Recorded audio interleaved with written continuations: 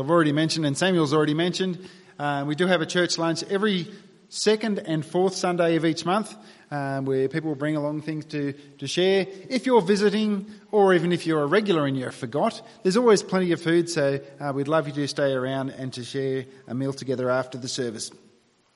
We've started a new series a few weeks ago in the book of Acts.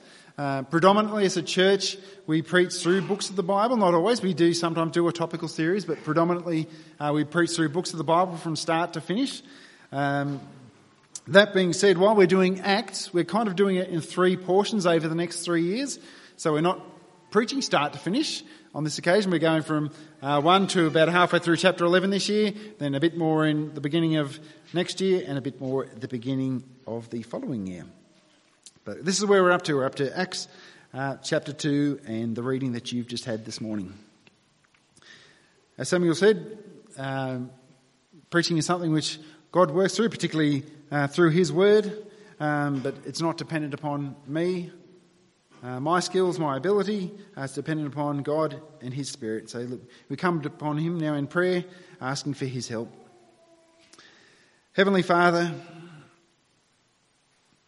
it's exciting to read about how you have enacted in history, what you have done and what you have even planned even before the foundation of the world to provide for our salvation.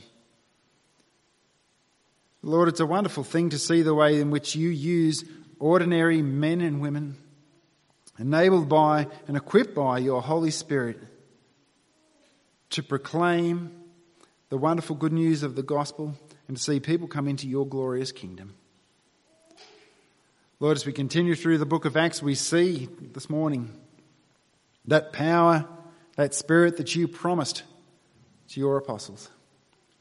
That same power and Spirit that you give to every one of us as we come to you in faith.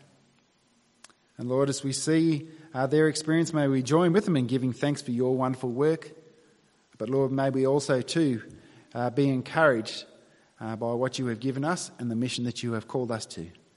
I ask in Jesus' name, help us by your Spirit to understand. Help me to speak clearly and to communicate your truth faithfully. I ask in Jesus' name, amen. One thing I really enjoy doing in our house is watching my two daughters and the way in which they interact together. If you're visiting, I've got a 3-year-old named Miller, or 3 years, 5 months, and a 1-year-old Kenzie, 1 year, 5 months. They're both November girls, but they are very, very different girls. Miller is more of the sensitive kind of one, and she's extremely cautious. So she's not the one you're sort of worried about ever having a major accident or major injury, because she's kind of very unwilling to try new things. Mackenzie, on the other hand, will have a crack at anything and will do it very quickly without any care whatsoever for her own personal safety. You know how they often say the second child often develops quicker because they see their older sibling doing something and they want to do it, so they do it more quickly than the first one may have done.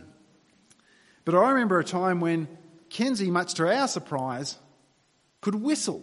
It was kind of more of a sort of a sound.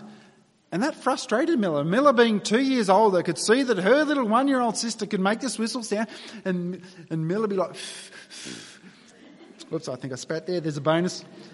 Throw that in.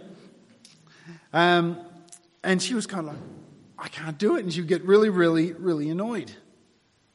But because Miller's very cautious, there are a lot of times when we say, Miller, can you do this, or would you like to do this? And Miller will say, I can't. That being said, the same thing, if she asks something of us to do and we say that we can't do it for whatever reason, her response is always, you try. She doesn't like it when it gets reversed on her. But sometimes we ask Miller to do something and she won't do it. Something she's capable of doing, and we might show her how to do it. And because Kenzie has seen us do it, Kenzie just goes ahead and does it. The younger one's showing the older one how it's done. And as a result, Miller thinks, well, if the younger one can do it, surely I can do it. And I think we're going to see that happen a lot in our household, where the younger one, by doing certain things, spurs on the older one, as she sees that and thinks, well, I can do that, encourage us to walk in that same direction.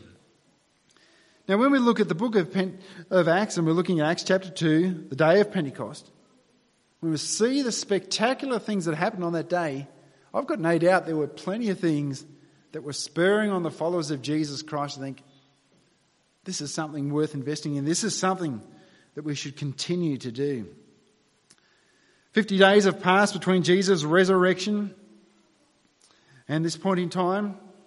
Initially there was like a period of 40 days when he's appearing to various people. We saw at Easter in 1 Corinthians 15 on one occasion appearing to more than 500 people at once. But we saw in the opening chapter of Acts, in those early verses, that during this period of time, Jesus was teaching his apostles and specifically focusing upon the nature of the kingdom of God and on the promise of his wonderful Holy Spirit. It was kind of summarised the mission that he was outlaying for them in Acts chapter 1 verse 8 when he says, you will receive power when the Holy Spirit comes upon you, and you will be my witnesses in Jerusalem, in Judea and all Samaria and to the ends of the earth. So the mission's been laid out for Jesus' followers. But one thing Jesus says both in Luke's Gospel as well as in the book of Acts is, wait here until you have been clothed with power from on high. Wait here until you receive the promised Holy Spirit. And during that period between those promised Jesus' ascension and this day of Pentecost, we saw in Acts chapter 1 the people would gather together. They were all in one accord. They were united and devoted in prayer. During that time, this group of 120 people felt led by the scriptures to replace Judas with Matthias. We saw this concept, this idea of founding, building a new community of God's people to have continuity with the Old Testament people of God. But when Jesus promised they would receive power when his Spirit comes upon him, and they would be his witnesses, I always wonder what the apostles had in mind that would look like. And I think what we see described here in Acts chapter 2 is probably far more than anything they would have had pictured for themselves. Today, as we're looking through this chapter, we're looking at these things. The Spirit's coming in verses 1 to 13. The Spirit's effect on the apostles in 14 to 36. And the Spirit's effect on the crowd in 37 to 41. So we're told that they're gathered together here in Jerusalem, just as Jesus had commanded them to do so, to stay here until you are clothed with power from on high. And while it speaks about them being in a house, whether it was a residential house or it's actually just a title using a broader sense, maybe as they gathered together as part of this festival or feast, maybe in the outer courts of the temple, because there's some pretty big numbers spoken about during this chapter. But this idea of Pentecost, we so quickly think, oh yeah, Acts chapter 2, New Testament. It wasn't specifically just something which began to be spoken of in the New Testament. It was spoken of in the Old Testament, sometimes called the Feast of Weeks, or sometimes even called the Feast of First Fruits in Leviticus 27. The whole idea was that it was an expression of giving thanks 50 days after the first fruit of the grain harvest for God providing the harvest, his abundant supply. But also come the first century, it had been treated in rabbinic teachers, this idea that there was a 50-day period between the exodus out of Egypt and the giving of the law. And both of those sort of give us a little bit of a foreshadow of what's going here. Like we see what happens here at Pentecost. We see the great, wonderful harvest of souls, of people who come to trust in Jesus for the first time. But if there is to be any connection with the development of the teaching, of there being a connection to the giving of the law, remember the promise of Jeremiah 31, that when I'll give you a new covenant, I'll place your spirit and you'll write the law of God on your heart. But as they're all gathered together here in this one place, Jesus has promised I would send my Holy Spirit. As the people gathered together for this big feast, happens in June. It was probably one of the best attended just because time-wise and weather-wise it was just a very easy one to get to. People's attention was certainly gathered. You know, while they were gathered together, it says there was a sound like a roaring and a rushing wind. It doesn't say there was a rushing wind, but a sound, something along to the effect of a roaring and rushing wind. And then not only was what they could hear, but there was a visual idea. There was this idea of tongues like fire, what appeared like tongues like fire, coming down and resting upon the individuals. So both audibly and visually, they've got people's attention. We see almost a bit of a connection to Jesus in the beginning of Luke's Gospel. When the Spirit came upon him, there was like the visible attestation where you see the Spirit ascends upon Jesus like as in a dove. And also as we look at the Old Testament, we see this picture of fire analogy is often used of the very presence of God. But often when in the Old Testament where that fire analogy is used of the presence of God, it's almost like there's usually just like one fire corporately over the people or over the temple or leading the people as they go through out of Egypt. But here is a thing where it's the same presence of God is visibly demonstrated coming upon individuals. It's an expression of saying the Holy Spirit is coming to these people. Now we've seen the Holy Spirit in the Old Testament. Usually like a temporary enabling for someone for a particular task. Here we see it coming upon all who are gathered here, who belong to Christ. And as they were filled with the Holy Spirit, it says they spoke in other tongues. Now, just that one sentence raises a couple of big questions, doesn't it? What does it mean to be filled with the Holy Spirit? And what is other tongues? Firstly, what does it mean to be filled by the Spirit? I think we need to separate as separate things the concept of a baptism of the Spirit and a filling of the Spirit. As you look at the Scriptures, the idea of a baptism of the Spirit is really just a description of the first time, once for all, receiving of the Spirit. So as you come to faith, Ephesians 1:13 and 14 speaks about then we receive the Spirit. That is the baptism. It is once for all, never to be repeated. Whereas the filling of the Spirit more speaks of not a giving more of the Spirit, but a greater enabling of the Spirit which they already have for a particular task. For example, some of the people who are described as being filled with the Spirit here, later as we go through the book of Acts, are described again as being filled again.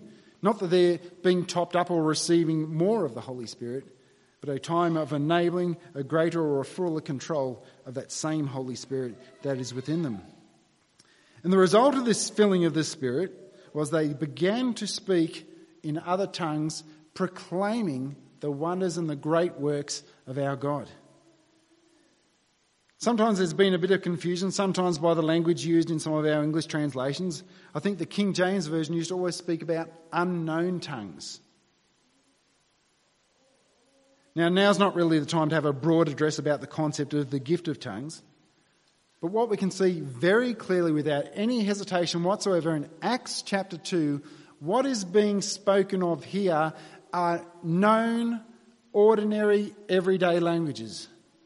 When you look at verse 6 and verse 11, as the people were gathered here from all sorts of different areas which would have had different native tongues and languages, they each heard in their own language. So when it speaks about an unknown tongue or an unknown language, it doesn't mean it's one that's never been known by anybody, but a language that was not known by the apostles who were speaking it, but who were enabled to speak in that language by the Holy Spirit. Certainly there seems to be differences between what we see here in Acts and some of the descriptions in 1 Corinthians, but we'll address those later on in another sermon.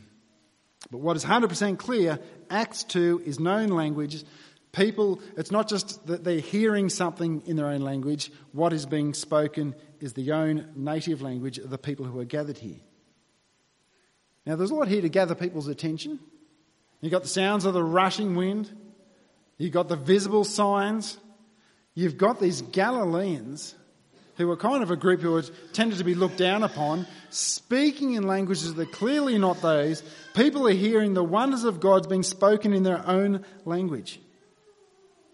But you'd be wrong if you think God's just doing a bit of a gimmick to gather people's attention. As we mentioned, they are gathered for these festivals. As the Jewish people have been scattered over history, they had settled in areas where the native language wasn't any longer Hebrew. And so as we see here on a map, we see areas by today's terminology expressed like Iran, Iraq, Turkey, Syria, Greece, Cyprus, Rome, Egypt. covering such a huge area where up to 3 to 8 different possible languages could have been the native tongue of those who were attending. Predominantly Jew, although it does speak here also of some proselytes. Proselytes are people who were not Jewish by national heritage, but had been through particular routines to be included in amongst the community of God's people. But as they were filled with the Holy Spirit, what they proclaimed was the mighty works of God. And as we work our way through the book of Acts, predominantly we'll see the key thing which happens when someone is described as being filled by the Spirit isn't necessarily normally some big miraculous spectacular thing, but it is the bold proclamation of both what God has done and what God is doing. And it got their attention. The description we have in the passage is all were amazed and perplexed. Every single one of them, they were amazed, they were perplexed. They realised something different is happening here. But we see the same in Jesus' ministry, don't we? Particularly if you read through the Gospel of Mark, you'll see Jesus does something and you'll see Mark's thing, and the crowds were amazed. But what you'll also see in Mark's Gospel, just because people were amazed doesn't mean that they responded in faith. And the same could be said here. Everyone was amazed, but there were 2 different responses and very different responses. One response was, what does this mean? There's got to be something to this. Tell us what this means. But then there are others saying, nah, these guys are drunk on new or sweet wine. So everything on the scale from there's something to this to off their faces. Very different perceptions of the same thing standing before them. But it's also a sobering reminder about the nature of miracles.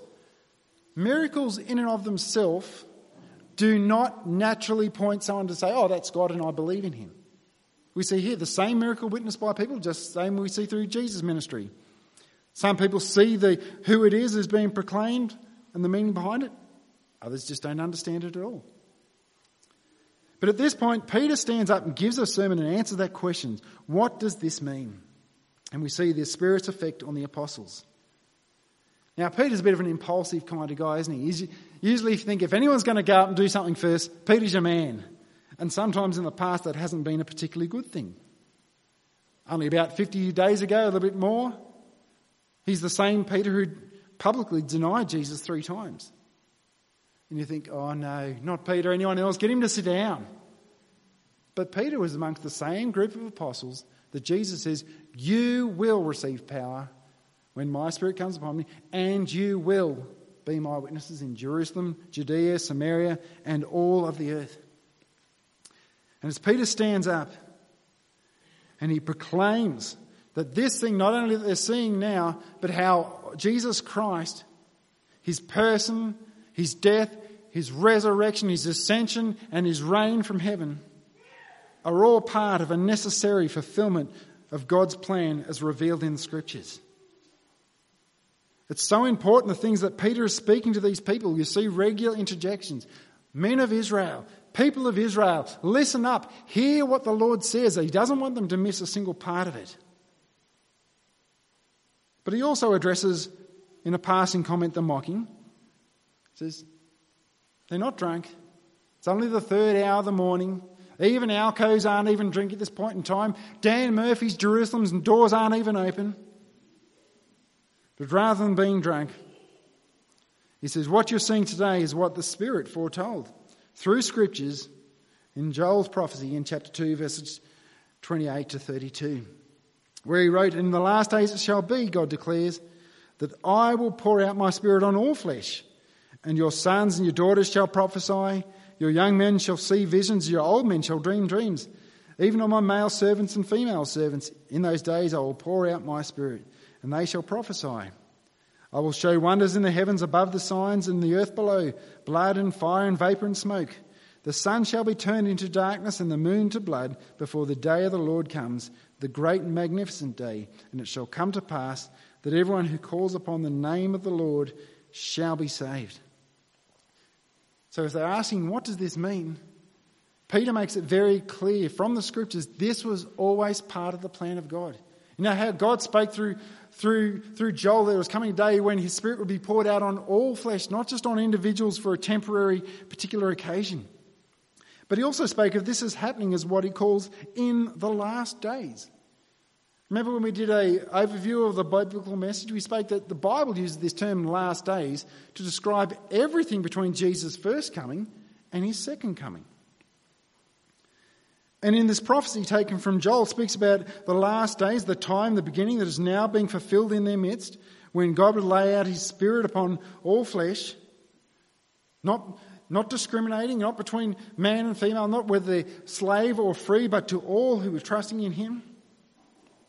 But it also goes all the way to the end of history, to that great and magnificent day of the Lord, a day which the Old Testament spoke when God in his wrath would bring judgment upon all wickedness. But in between that coming of the Spirit on all flesh, all the way through to the consummation of that era of that great and awesome day of the Lord, he says, but everyone who calls on the name of the Lord will be saved. We'll expand on that a little bit later as we work our way through. But it's interesting to note too that when Joel speaks of call upon the name of the Lord, he uses the divine name of the Father. Yet both here and also when Paul picks up on the same quote in Romans 10:13, has no issue whatsoever applying that to Christ. But these events are not just about the coming of the Spirit. These are all part of a bigger story. And throughout Peter's sermon, we see him keep saying, hear these words. Everything about who Jesus is part of God's plan, what he has revealed to us in the Scriptures. His resurrection, part of God's plan to reveal in the Scripture. His ascension to rule and reign at the right hand of the Father, part of the fulfillment of the Scriptures. In verse 23, it speaks about how God had delivered him up according to his plan. And Acts 2 is wonderful the way it sort of interplays between the sovereignty of God. Here it says, God delivered him over according to his good and perfect plan. But at the same time speaks about the responsibility of those who handed him over and those who had him crucified. We'll see some other interplay in between God's drawing a people and our responsibility to respond to Christ as well. But he makes it very clear Jesus was never going to end at his crucifixion. Verse 24 says, it was not possible. There's no chance, no way whatsoever that his crucifixion, his death was the end of the story. This too because God had promised beforehand in the Scriptures. So this coming of the Spirit was necessary. It's the fulfillment of what God had planned, and the resurrection also necessary, as it was forespoken of Psalm 16 verses 8 to 11. Particular emphasis placed on here we see in verse 27 of Acts 2, that quote from Psalm 16, you will not let your Holy One see corruption. Now Peter highlights the fact that David's tomb, it's still here to this day. David, as he writes the Psalm 16, can't be speaking about himself. His body did see corruption. He's foretelling another, and often some of the Davidic Psalms are directly applied to Christ, who was the great fulfillment of that Davidic king. But also note the way that which Peter changes the wording of that Psalms quote in verse 31. Rather than saying, you will not let your Holy One see corruption, goes that step further to say, you will not let his flesh see corruption. To attest to the idea of Jesus' resurrection as a bodily resurrection being also a necessity of the fulfillment of the Scriptures. But the same could be said of his ascension to the throne. David didn't speak about himself. David says, according to Peter, he spoke as a prophet. And as a prophet in Psalm 132, he spoke of one of his descendants who would sit and reign upon his throne forever. And much unlike the expectation of the people at the time, he wasn't speaking about a person who would sit on a throne and a kingdom in this world. But he foresaw and spoke of the resurrection of Christ. One who the apostles had seen raised, had seen ascended, and who is now seated at the right hand of the Father in power, reigning. David can't be speaking of himself in Psalm 110. David himself didn't ascend to heaven. But the most quoted of the Psalms in the New Testament is quoted here from Psalm 110 verse 1. David didn't ascend into the heavens, but he himself says, "The Lord said to my Lord, sit at my right hand until I make your enemies your footstool." So David is prophesying and speaking of a coming one who was his Lord, speaking of Christ. And this was understood to be a messianic psalm, speaking of the Messiah, this anointed kingly ruler. And the way in which it was spoken was seated at the right hand of God, ascended to the Father. So all of these things that they've seen are the necessary fulfillment of Scripture. He had to be died. He had to be raised. He had to be ascended to the right hand of the Father to establish that kingdom that he spoke so much of in his earthly ministry, and to establish that kingdom that was so highly anticipated by the Jewish people. And Peter summarises what that looked like in verse 36. Just to make sure that I understand what he's getting at. "Let all the house of Israel therefore know for certain that God has made him both Lord and Christ, this Jesus whom you have crucified." He wants to drive that home. I want you to know this, and I want you to know it for certain. God has made him both Lord and Christ. And when you read that, you think, what do you mean made him Lord and Christ? Is he somehow become Lord and Christ now after his resurrection and ascension? Well, if you go to Luke's first book that he wrote, the Gospel according to Luke, even in the things that are spoken about him before his birth, he's spoken of as Lord and Christ. So it's not as though he somehow became Lord and Christ after his ascension. It's who he was, but after his ascension, he was appointed to that role. Lord, meaning ruler, Christ, meaning the anointed one. He's there at the right hand of God, reigning according to his good kingdom. So Peter presents who he is, what he has done, and how this all fits into God's plan as foretold in the Scriptures. Now, this isn't the entirety of Peter's sermon. You think, man, if that was a sermon where 3,000 people came to faith and knocked it down in 1 minute, Steve, you need to shorten your sermons a lot. But we're told in verse 40, "And with many other words he bore witness and continued to exhort them, saying, save yourself from this crooked generation." Now, last year we did like a preaching training course for a couple of people in our church. And one of the things that we said is one of the goals that we should have as preaching is to capture people's heart's affections for Christ. But one thing that's really difficult in telling people that's what your goal is that you realise that I can't change somebody's heart. Only God can change people's hearts. But as the Holy Spirit is filled and working through the apostles at this point in time, we see hearts that were changed, and we see the Holy Spirit's effect upon the crowd. Summarised in verse 37, "When they heard this, they were cut to the heart, and they said to Peter and the rest of the apostles, 'Brothers, what shall we do?'" They've heard this message, and they are cut to the heart, whether it's because they've just said, this one has been made both Lord and Christ, this one whom you crucified, whether it's kind of their connection leading towards his crucifixion, or just the basic thing that the Holy Spirit, one of his role is to convict us of our sin. But one thing they saw is hearing the gospel proclaimed, how this was part of the all-time plan of God. They were cut to the heart and they came to the right conclusion, we need to do something. This isn't something we can be impartial to.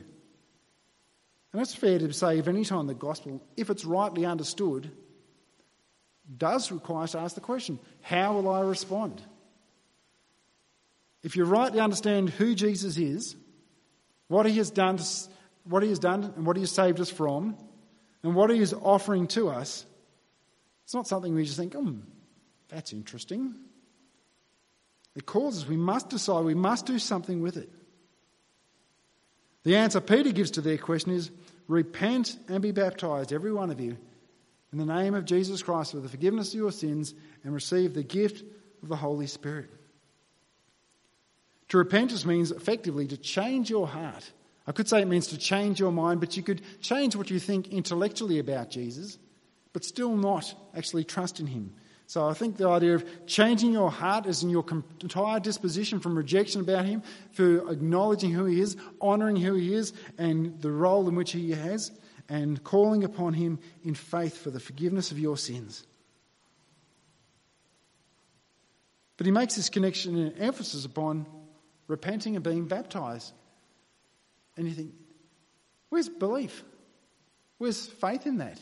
And there seems to be a very strong emphasis about, so what do we do? And he's told them it's about something that they do. I've said Acts chapter 2 is very good at sort of interplaying between the sovereignty and the full planning of God and the human responsibility. Because not only does he say, repent and be baptised, later on verse 44, these people, they're described as believers.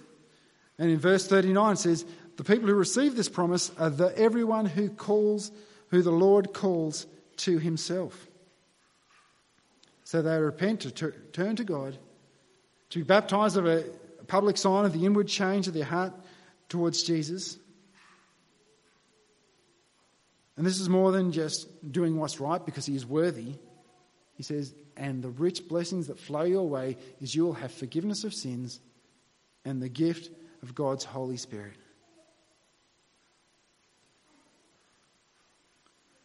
What we see is God's calling and our responsibility are not opposing ideas. They're told to repent. But this is for everyone whom the Lord calls to himself. They're not opposing ideas. They are different facets of the same thing which must coexist. You won't have one without the other. But what a summary of the day in verse 41. It just kind of just casually just gets mentioned as a passing comment. So those who received his word were baptised, and there were added about that day about 3,000 souls. Can you imagine saying that? You had a gathering, get-together of people, someone preached the word of God, and just casually 3,000 people responded in faith. 3,000 people passed from death to life, from the kingdom of darkness to the kingdom of the beloved Son. And they've seen spectacular things. They've seen that God is at work, and they say, what does this mean? And Peter has explained to them what it means. What you are seeing is the fulfillment of what God has planned for all time, revealed in his scriptures. Jesus coming, his death, he's being handed over, delivered, crucified, and raised was part of the fulfillment of God's plan in the scriptures for all time. His ascension and his reign from heaven is essential and has been foretold through the scriptures throughout his time. And this which you're now seeing poured out before you is the evidential sign of his rule and reign as he sends his Spirit upon his people. But if the mission that his apostles given in Acts chapter 1 verse 8 was, you will receive power when the Spirit comes, and you will be my witnesses in Jerusalem, Judea, Samaria, and to the ends of the earth, it's got off to a pretty good start, hasn't it? That first place in Jerusalem, we start with a gathering of 120 people, 3,120 that first day. Do you think the apostles, I don't know what they thought about the mission that God had laid out before them, but do you think they might have had a bit of a positive outlook after this day? They would have been absolutely buzzing. Imagine the conversations that would have happened that night. I said, I wonder how they pictured things would play out when Jesus says, I'll send my Spirit, you will receive power, you will be my witnesses. I doubt that they had anything in mind like what happened on this day. And all of this happened through Peter's ministry. Peter was the one who spoke. The one guy you'd think, no, anyone but Peter, he's going to say something stupid. He's discredited himself. He said he's denied Christ. When Jesus said that he was going to be crucified and raised, he said no. Yet on this one day, 3,000 people came to faith in Christ. And it's an interesting aside. Have you ever pondered the fact that that type of impact never happened in Jesus' own ministry on this earth? Now, I'm certainly not saying that the apostles are better than Jesus. And nor am I saying this isn't the work of Jesus. We see in the opening verses of the book of Acts that the book of Acts actually is the expression of the ongoing work of Jesus. So this isn't the credit to the apostles. This is the credit to Jesus working through his apostles by his Holy Spirit. But when you think about Peter, and we think he's the guy you'd be a bit sceptical about having stand up. I'm glad our past doesn't determine our future. I'm glad our past doesn't determine our usefulness in the hands of God. Now I can imagine as the group gathered together, those initial 120, imagine how excited they would have been to have seen that as the gospel was proclaimed, 3,000 people, knowing that it was probably going to be received with hostility. And they think, God has sent us out on this mission. What exciting times we've got ahead.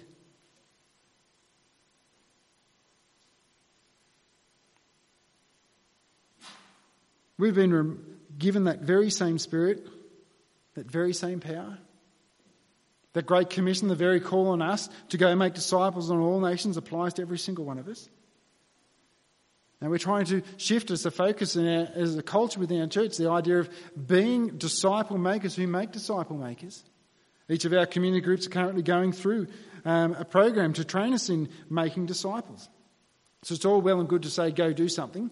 It's helpful if you actually help and show people what that looks like. Now, I want something really excited about what that might look like in our church. Now, as we trust God, we trust the power of his message, we trust that he has still provided that same Spirit to work within us, and he wants to work through everyday people for his good purposes and for his glory. Now what I want to get excited about, as time goes on, as people get on board and people just start telling stories about how they've interacted with people in their communities, in their neighbourhoods, their workplaces, and just the way that inspires others, where they see that, then they say, well, I'm going to get on and do that. But does that mean that we should expect a 3,000 in one day experience? Maybe. Now, people will probably think, oh, Steve, you've got to be carried away with this maybe on the 3,000 thing. But why would I say maybe? Because the results that happened here were not because of the apostles. The results that happened here was because of the will and the plan of God, that's what he wanted to happen on that occasion. And I don't know every single plan that God has. So I'm not going to say that at no point would he ever do something like that again. The results aren't in our hands. The results are in God's hands. What we are called to do is we are called to be faithful. We're not called to hit figures, and we're not called to hit targets or quantities. We are called to be faithful, to be his witnesses, to take the good news of the gospel wherever we go. And whether that fruit that comes from that be great or small, I pray and spur one another on, to encourage one another, to go on with the mission that we've been entrusted with, all for the glory of God and the building of his kingdom. Let's close in prayer. Heavenly Father, we thank you for all that you have given us. We thank you for the wonderful testimony of what happened. Lord, we thank you that we can see, as you say that you're going to do something, you don't do it in small measures. Lord, we thank you that you use people who, to our perception, might look the most unlikely of characters to do wonderful and mighty things. Because it is not within the power of their person that you move and work, but it is your work by your Spirit through your people. Lord, I pray that we would be encouraged ourselves, that you still are equipping and sending a people. And Lord, as we boldly step out, trusting you, not depending upon ourselves, depending upon you, calling upon you in prayer, asking you to work in the spheres in which we are working, that we might be able to give thanks as you are drawing a people to yourself, and that all the praise and glory would be given to you and never to us. We ask in Jesus' name, amen.